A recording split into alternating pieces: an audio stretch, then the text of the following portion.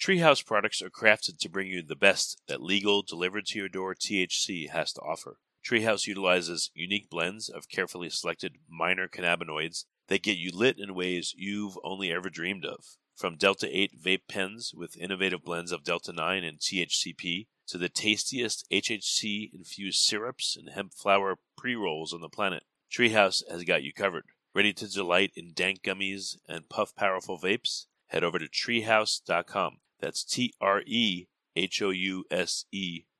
There's only one E, not two, in treehouse.com. When you go there, get 30% off your order and a free Acapulco Gold HHC pre-roll when you use the coupon code GENIUS. That's GENIUS.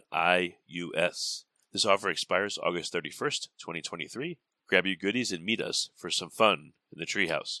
Forget frequently asked questions, common sense, common knowledge, or Google. How about advice from a real genius? 95% of people in any profession are good enough to be qualified and licensed. 5% go above and beyond. They become very good at what they do, but only 0.1% are real geniuses. Richard Jacobs has made it his life's mission to find them for you. He hunts down and interviews geniuses in every field: sleep science, cancer, stem cells, ketogenic diets, and more. Here come the geniuses. This is the Finding Genius Podcast with Richard Jacobs. Hello, this is Richard Jacobs with the Finding Genius Podcast, now part of the Finding Genius Foundation. I have Daniel J. Mandell, PhD, Chief Executive Officer, Co-founder, and Director of GRO Bio. So we're going to talk about his work there. So Dr. Mandell, thank you for coming. Thanks, Richard. It's great to be here with you. Yeah, tell me a bit about, first, if you would, your background and how you came to GRO Bio and to start it. And then I want to ask you about GRO Bio itself. Yeah, absolutely. So I was originally trained in AI and machine learning out at Stanford, and got very excited about how these tools could be applied to modeling biology. I was actually, at least in my mind, pretty subpar biologist when I was back in high school, and I kind of saw computation as a way to start asking some of the questions that I felt I couldn't really address in the lab back in the earlier part of my studies. And from Stanford, I went on to do a master's degree in AI and bioinformatics at Edinburgh in Scotland, and started using machine learning tools to try to predict protein interactions really before that was a feasible question to ask. And so while I think the project was perhaps a bit misguided at the time, it got me really excited about understanding the systems I was working in. What are proteins? What actually is an amino acid? And what drives their functions? So I went on to do a PhD at UCSF in a field that we call computational protein design. And here I was actually really able to bring in these techniques from not only machine learning, but also robotics to model how proteins can move, what we call their conformational dynamics, and how those properties are affected by changing the protein sequence. And so one of the things that really struck me about proteins is that they're all built from these same 20 amino acid building blocks.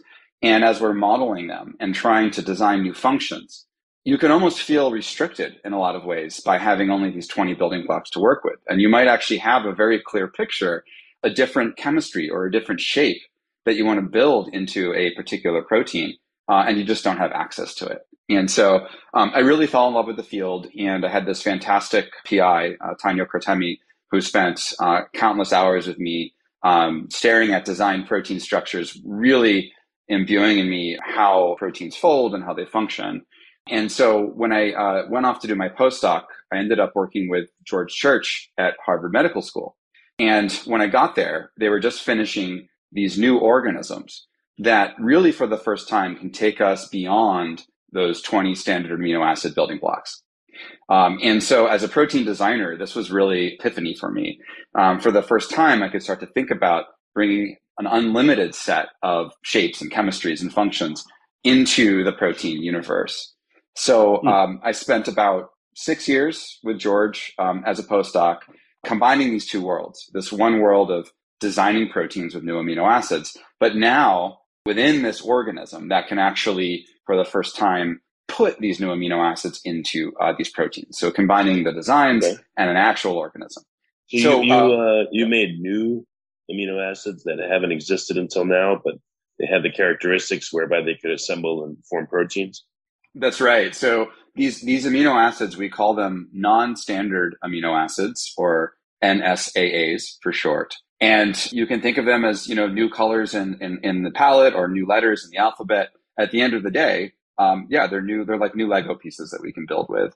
And each one has a special property that can potentially be useful. So with George, the first question we asked is, can we actually rationally design proteins using these new building blocks? And if we could, what would be the point? What would actually be useful about this? And so at the time, as we were creating these new organisms, there were some questions around the safety of these organisms. For example, the way that you modify the genetic code of these organisms to allow them to use this expanded amino acid alphabet confers them with certain advantages. For example, as you depart from the natural genetic code, it's harder for viruses to infect you because viruses require your cells to recapitulate and produce their proteins for them. And so these new organisms being resistant to viruses, is unlikely to pose a major threat, but it was a real question, right? What would happen if one of these organisms escaped into the wild? So the project I did with George was actually around biocontainment. We asked, could we take these new building blocks and create enzymes that are essential for life within this organism that require these new amino acids? So that if you took away that amino acid, these essential enzymes can't function and the organism can't survive. And so it took quite a bit of work, the design side and on the strain engineering side. But in the end, we created organisms with multiple enzymes that were essential for life and were composed of these new building blocks. So if these organisms escaped from the lab, they couldn't survive. And this was really the first time. Yeah. So this was really the first time that I think we felt confident that we could rationally engineer proteins using these new building blocks. And it was around that time that we turned to the question of, hey, this is a very potential powerful technology. What are some of the unmet challenges in the clinic in medicine that we could potentially solve with this expanded amino acid alphabet? And that was really the genesis of GRO Bio. So when you say organisms, what do you mean? You've created what? Bacteria, or what kind of organism did you use as the chassis, and how is it modified? Yeah, exactly. These are bacteria. They're a derivative of a strain of bacteria called K12 E. coli. This is E. coli kind of has a bad name because of its role in food sickness, but there are many different strains of E. coli. This happens to be one that is generally regarded as safe. And it's in fact utilized in industry already to produce a variety of products. What we did was reprogram its genetic code to now allow the expansion of the amino acid alphabet. So it's really sort of a new organism that derives from a very well-studied organism that's used both in the laboratory and in industry. Before we continue, I've been personally funding the Finding Genius podcast for 4.5 years now, which has led to 2,700 plus interviews of clinicians, researchers, scientists, CEOs, and other amazing people who are working to advance science and improve our lives and our world. Even though this podcast gets 100,000 plus downloads a month, we need your help to reach hundreds of thousands more worldwide. Please visit findinggeniuspodcast.com and click on Support Us. We have 3 levels of membership from $10 to $49 a month, including perks such as the ability to see ahead in our interview calendar and ask questions of upcoming guests, transcripts of podcasts you're interested in, the ability to request specific topics or guests, and more. Visit findinggeniuspodcast.com and click Support Us today. Now back to the show. So was there a need for this? I mean, how many proteins can be made from the basic 20 amino acids? I would think a whole bunch. Or is this more of a let's see if we can do this type project? That's a great question, and it's a great question because if you look at the diversity of life, life has been able to build everything we see around us with these 20 amino acid building blocks, right? So why do we need more than 20? Well, the answer is, life has had 3.5 billion years to build all of this. And, life's goal is to survive and to replicate itself. We as human beings have somewhat more precise goals. If you have a disease that results from a faulty gene or a faulty protein, we don't have 3.5 billion years to wait for a solution. We need to engineer a solution. And engineering is made more powerful, right, when we have more tools at our disposal. So by way of example, one of the key new properties that GRO Bio is building into proteins are amino acids that have sugar molecules on them that can dictate how the immune system responds to that protein. And with those sugar molecules, these are called glycans, we can turn the immune response on or off. And so we're using these to try to reverse autoimmune disease, and also to make therapeutics that don't raise an immune response like many current therapies do. And so that isn't possible using the standard 20 amino acid alphabet. Yeah, quick question here though. What would you, if all this was approved, what would it look like? You would inject amino acids into someone, or you'd build proteins and you would inject that into them, or would you attempt to get them to make the proteins themselves by, altering their cellular function? Like, how do you think this would work? Treehouse live rosin liquid diamond vape pens combine the impressive taste and potency of live rosin extract with the power of liquid THC diamonds to bring you an unrivaled buzz and mouth-watering flavor profile. If you like getting lit, head over to treehouse.com. That's TREHOUSE.com. 1 E, not 2. When you go there, take your vape game up to new heights. Enjoy 30% off your order and get a free Acapulco Gold HHC pre-roll when you use coupon code GENIUS. Again, that's GENIUS. Hurry because the offer expires August 31st, 2023. Treehouse, the best that legal, delivered to your door THC has to offer. Yeah, great question. So at present, all of our therapeutics are proteins.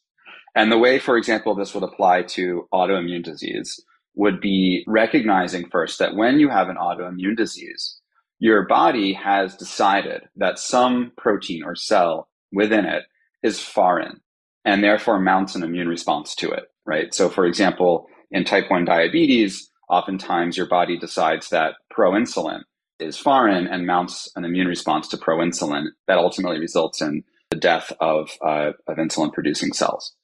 And many autoimmune diseases are sufficiently characterized that we know what that protein is that you're responding to. That's called an antigen.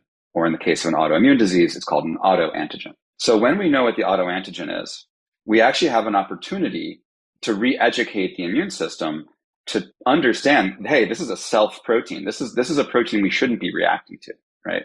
So the way we do that with this technology is to take that exact same autoantigen and express it in our bacteria, our GRO platform. But now we can decorate it with these special glycosylated NSAAs, these non-standard amino acids. And as I mentioned before, these special sugar molecules are the signature by which your body distinguishes self from non-self. So we take that protein bearing these NSAAs and just administer that to the patient. And in so doing, you then can re-educate the immune system to recognize that protein as a self protein, because now it has this tolerizing signal on its surface.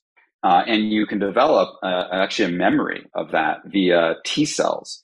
There are specialized T cells called T regulatory cells, whose job is to recognize your own proteins and turn down the response to them.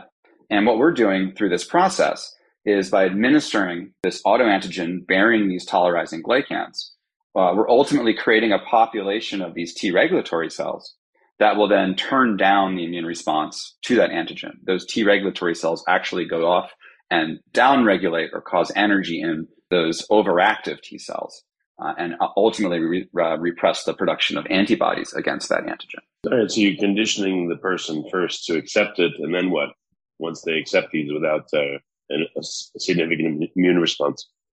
So for autoimmune disease, that's really the end game. Once you have a population of T regulatory cells that can turn off the response to that protein, the balance shifts in your favor. And the intention then is that those T regulatory cells do the work from that point out. They will, if they encounter T cells that are responsive to that antigen in your body, they will actually cause energy or deactivate those T cells. Oh, I misunderstood. So with these extra sugar molecules attached to the protein, the immune response is dampened. So it's still the original. Is it still the original protein? It just has extra sugar molecule on it, or is it now identifying something new? Like, how does it know that even though this thing is new in the body, and it develops an understanding of it where it won't attack it, that it still would not attack the old? Because they do have different. I guess they're different structurally and functionally, but not enough that the old version gets rejected now or attacked. Yeah, that's exactly right. So what we're administering is the exact same protein sequence as the sequence they're reacting to, but it has this tolerizase signature on it now, these glycans. And the way that the tolerization becomes persistent is by the induction of those T regulatory cells. So there's basically an immune cascade that gets kicked off by introducing that glycosylated version of the antigen. And the end result of that pathway is to create these cells that didn't exist before, these antigen-specific T regulatory cells. And they're really the soldiers, if you will, that go off and do the work. They say, okay, I'm responsive to this antigen, but I'm a tolerizing T cell. And when they encounter the T cells that are reacting to the antigen in a stimulatory way, they turn them off. So those T cells, those T regulatory cells have a long lifetime. So they can actually persist and basically maintain a memory of the antigen as being a self protein. So it's always this dance between the tolerizing T cells and the stimulatory T cells that are reacting to your copy of the antigen. But what we've done is shifted that equilibrium towards the regulatory side to turn down the immune response. And it may actually be necessary over time to get an occasional booster of that glycosylated antigen to keep sort of reminding the body, hey, this is a self protein. The mechanism by which that happens is to create, more of those T regulatory cells. But at the end of the day, it's just a protein that sends a signal that says, the sequence you've been reacting to is actually a self sequence. And the mechanism by which that's memorized is via the creation of those T regulatory cells. Yeah, I was going to ask you, so there'd be a couple of administrations of this, and then maybe once a year, let's say, there would be an update booster on it. And it would keep the person from having significant autoimmune response to a certain condition. Is that Exactly. right? Exactly right. And I think what you're noting there that's so important is that you're turning down the immune response only to that one protein. So right now, if you have an autoimmune disease, for most autoimmune diseases, you have to be given a broadly immunosuppressive therapy. You turn down the immune system overall. And you do that because for some autoimmune diseases, it makes the patient so sick it's worth the sacrifice of turning their entire immune system down. But that's awful for most people in terms of side effects. It makes you very susceptible to infection. And you see this with COVID, right? People talking about being immunocompromised. Many of them are immunocompromised because they're taking drugs that turn down their immune system for one reason or another. It also potentially leaves you vulnerable to cancer. One of the ways that your body fights off cancer is through the immune system. It recognizes that a cell has gone haywire and it kills it. If you turn down your immune system, your risk of developing cancer goes up.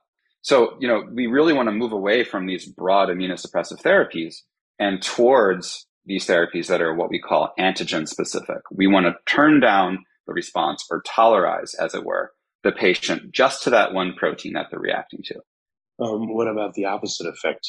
To do maybe a slow pseudo-vaccination type effort that would be the opposite of giving tolerance, the taking it away, or sensitizing the system very specifically. Absolutely. Yeah. So everything I've talked about today is using this technology for tolerization. But as you put it, you could just as well use it for sensitization or stimulation, right? As a highly specific vaccine towards something. And you could imagine using that technology to stimulate someone towards an infective agent, just like you would another vaccine today, or even towards a cancer cell, right? You could generate a very specific response to a particular cell marker that's overexpressed on cancer cells. That's an approach that is currently underway through a variety of different technologies, and it's definitely on our radar. The reason why we started with tolerization is that in a way it's actually harder. There are a lot of ways to activate the immune system, but it's actually much harder to create a very specific tolerizing response. And part of the reason is that it hasn't been possible until now to create these proteins where you can precisely define that glycan composition on the surface. We think this is really a differentiating approach because we have a production system that lets us do this. And, this is coming back to your initial question, why is this important? To our knowledge, there isn't another expression system out there that can make precisely glycosylated proteins. And that's just one example of something you can do with standard amino acids that we think is unique to our platform. Well, what do you think would be some of the off-target effects that you'd have to control?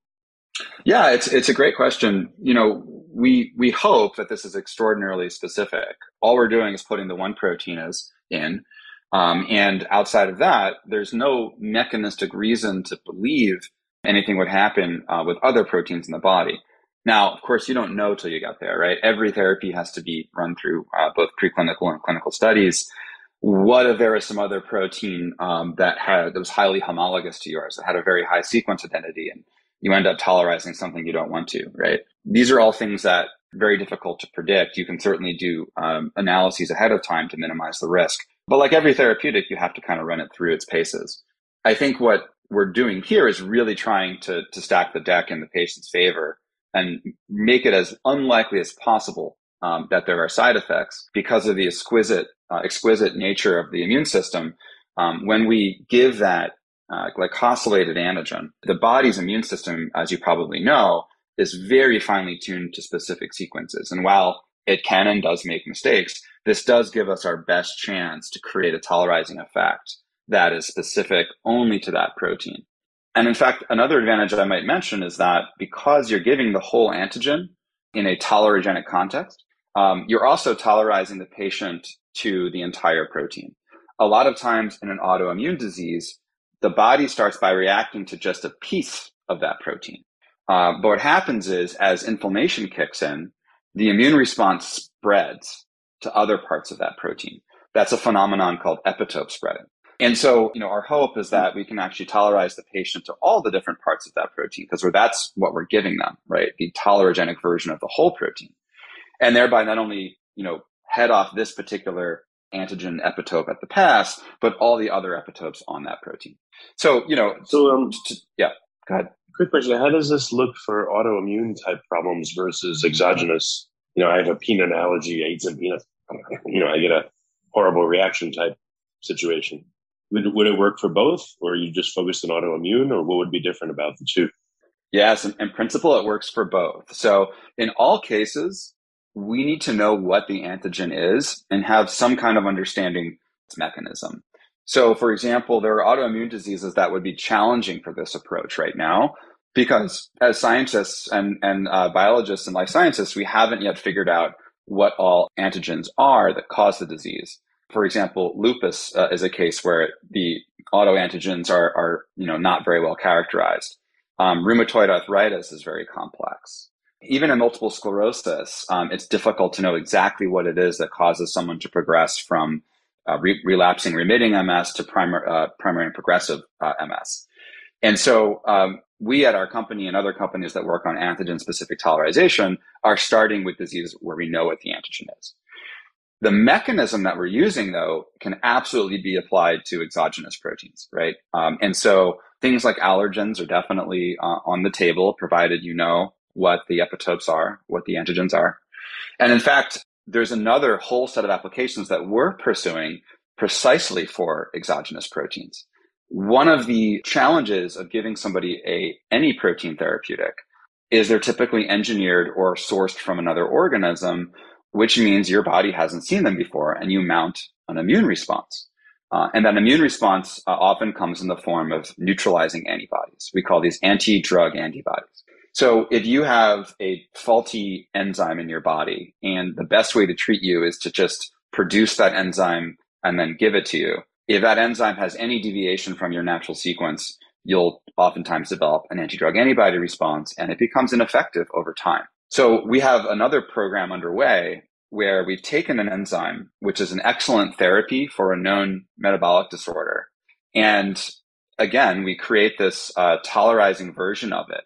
Exact same process, express it in our platform, decorate it with these tolerizing glycans, and administer that to the patient. Now, whatever sequence we've chosen, it doesn't matter if their body has seen it before or not, because it's bearing that tolerizing signature. It has those glycans on it that all the human proteins have. And so they recognize that as being a self-protein. What that means now is you can keep giving the patient this life-saving therapy without it becoming less efficacious over time, because now you prevent the formation of those neutralizing antibodies. No, you have a good background. I was thinking, because of your protein folding knowledge, there's people that have conditions where the proteins will misfold, like Ehlers-Danlos or hypermobility tissue disorder, where it appears that they have a misfolding of collagen. So I wonder how this could work, maybe to fix that. Yeah, any case where the misfolded protein is resulting in deficiency of that protein is a potential candidate for a protein replacement therapy. And anytime when you have to give somebody a protein replacement therapy, you have to worry about antibodies to the replacement therapy. And so this would be a candidate for any of those diseases. A third area that we're now pushing into that we're very excited about is for gene therapy. And while we're not a gene therapy company in the traditional sense, we do want to help gene therapy companies create gene therapies that are not immunogenic. So, for example, you might be familiar with adeno-associated virus, or AAV, which is the most commonly used viral vector to deliver gene therapies right now. And we have created some life-saving therapies using this vector. But there are two really important problems. One is that as soon as a patient sees that virus, while it's effective the first time, now they develop a memory of it. It's like they've been inoculated, right? And the next time you try to administer that therapy, it oftentimes doesn't work. And again, it's because of those neutralizing antibodies that get generated. The second problem is that depending on which virus you use, 30 to 70% of humans have already encountered that virus just going about their daily lives. And so they already have a neutralizing antibody titer in their body. If that's the case, they cannot be reimbursed by insurance for these therapies. And that means that therapy is basically out of their reach. These are $1, $2, $3 million drugs. So if you can't be reimbursed for it, you can't get treated. And these are desperate patients in many cases. So those are two really big problems that really both come from the same source, the presence of these neutralizing antibodies. So just like we can do for autoimmune or for enzyme replacement, what if we could administer these viral capsid proteins to the patient, bearing these tolerizing glycans to educate the immune system to them, thereby, eliminating or preventing the formation of those neutralizing antibodies. So this is a new direction that we're really excited about that we're now just getting into. But it's the same process and really the same mechanism. Take those capsid proteins in our strain of bacteria, decorate them with these tolerizing glycans as, these are glycosylated amino acids, and then administer that to the patient. We're not going to be making the capsid probably that delivers the therapy, right? This is almost like a pre-education of the immune system before you deliver the therapy. But it's the same process, right? Let's get rid of those antibodies and let's keep these patients responsive to the treatment. I was just thinking, it's funny, you don't really do it, but you could tell people you make protein shakes of a different characteristic. Yeah. We should think about that for marketing and trademark purposes. Absolutely. No kidding. Another question. So I would think this would have applications in aging. I'm not sure if this is right, but as people age, do they experience misfolding and problems producing certain proteins, and again, in the right shape or the right abundance? Maybe this could help with certain aspects of aging. Yeah, I mean, it's certainly possible. And if you look at, aging in many respects is considered to be, in large part a disease of inflammation. They're highly correlated. Could you use some targeted tolerization approaches to prevent certain kinds of inflammation? Is possibly on the table. And then the second thing I would say is that any of the approaches that the field is pursuing to address aging involve delivery of the modifying reagent through a viral vector. And so again, you may need to tolerize patients to these vectors in order to explore some of the approaches that are being used for aging. A lot of this work is being carried out, in animals right now. Some companies are looking at quote unquote anti-aging for dogs. And what this really means is prolongating health span, right? They want to more healthy years. And so there are certain known, cardiac markers, for example, that they're looking to modify. And those can be administered again through these viral vectors. So again, tolerizing the recipient, whether it's a dog or a human, to these vectors allows for the possibility of redosing, which may be necessary, right, over time. Very likely will be necessary.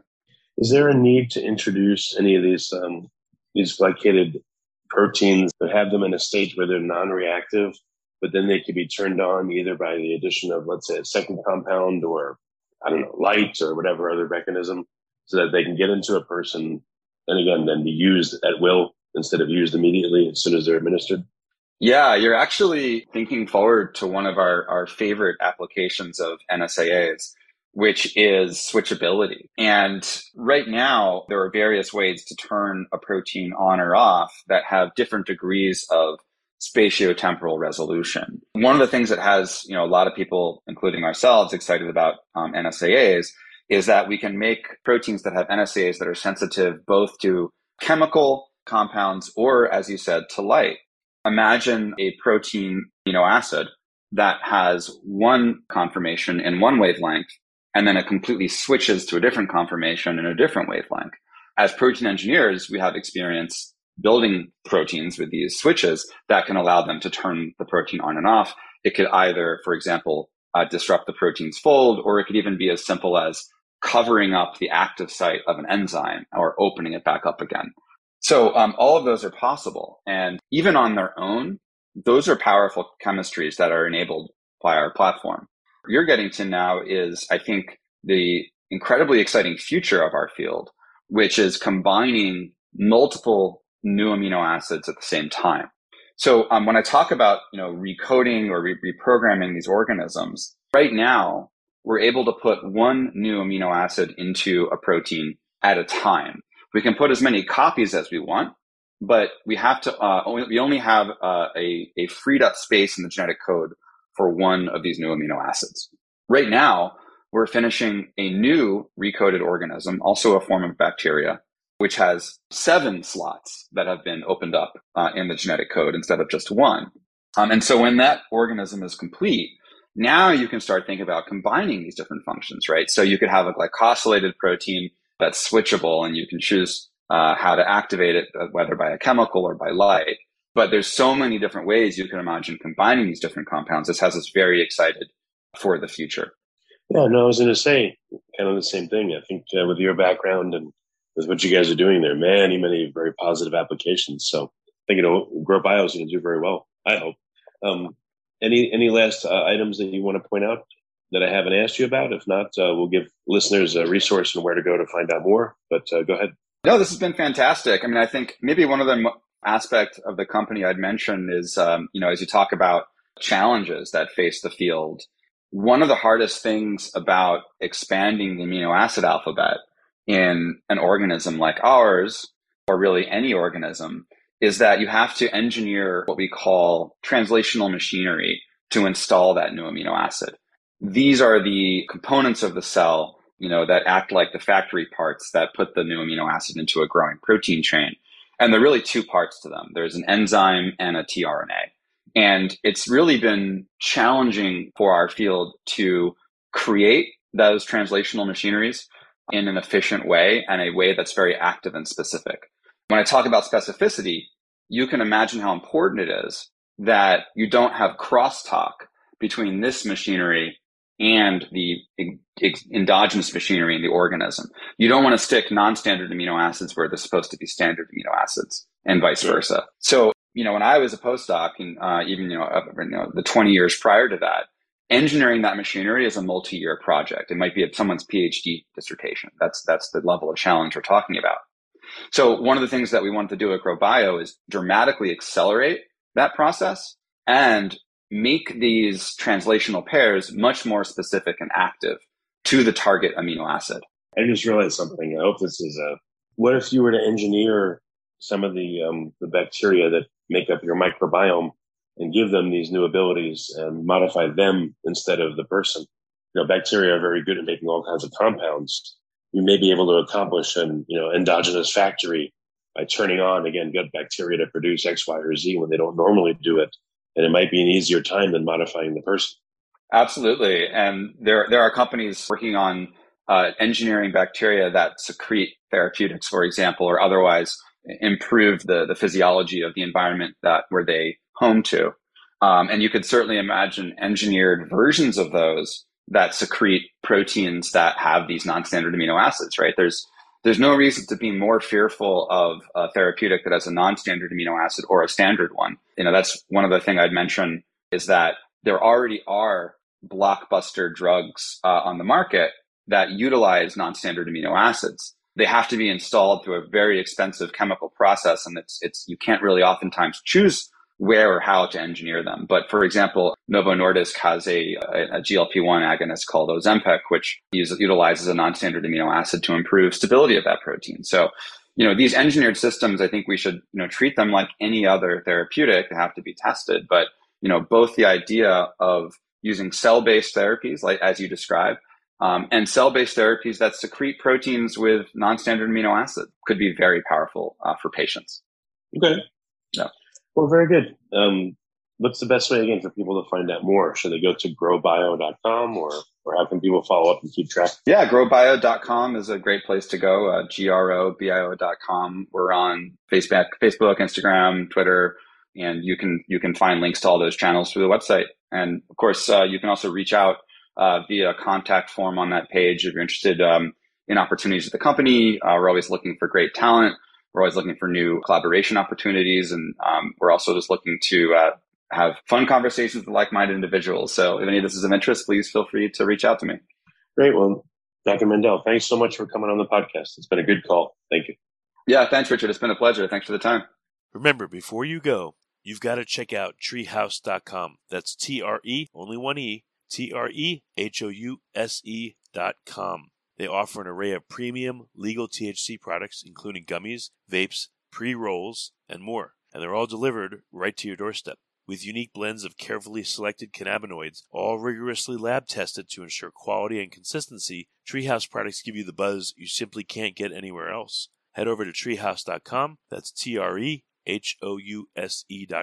Remember, there's one E, not two. And enjoy 30% off your order and get Acapulco Gold HHC pre-rolls when you use the coupon code GENIUS at checkout. Hurry, because the offer expires August 31st, 2023. If you like this podcast, please click the link in the description to subscribe and review us on iTunes. You've been listening to the Finding Genius podcast with Richard Jacobs. If you like what you hear, be sure to review and subscribe to the Finding Genius podcast on iTunes or wherever you listen to podcasts. And want to be smarter than everybody else? Become a premium member at findinggeniuspodcast.com. This podcast is for information only. No advice of any kind is being given. Any action you take or don't take as a result of listening is your sole responsibility. Consult professionals when advice is needed.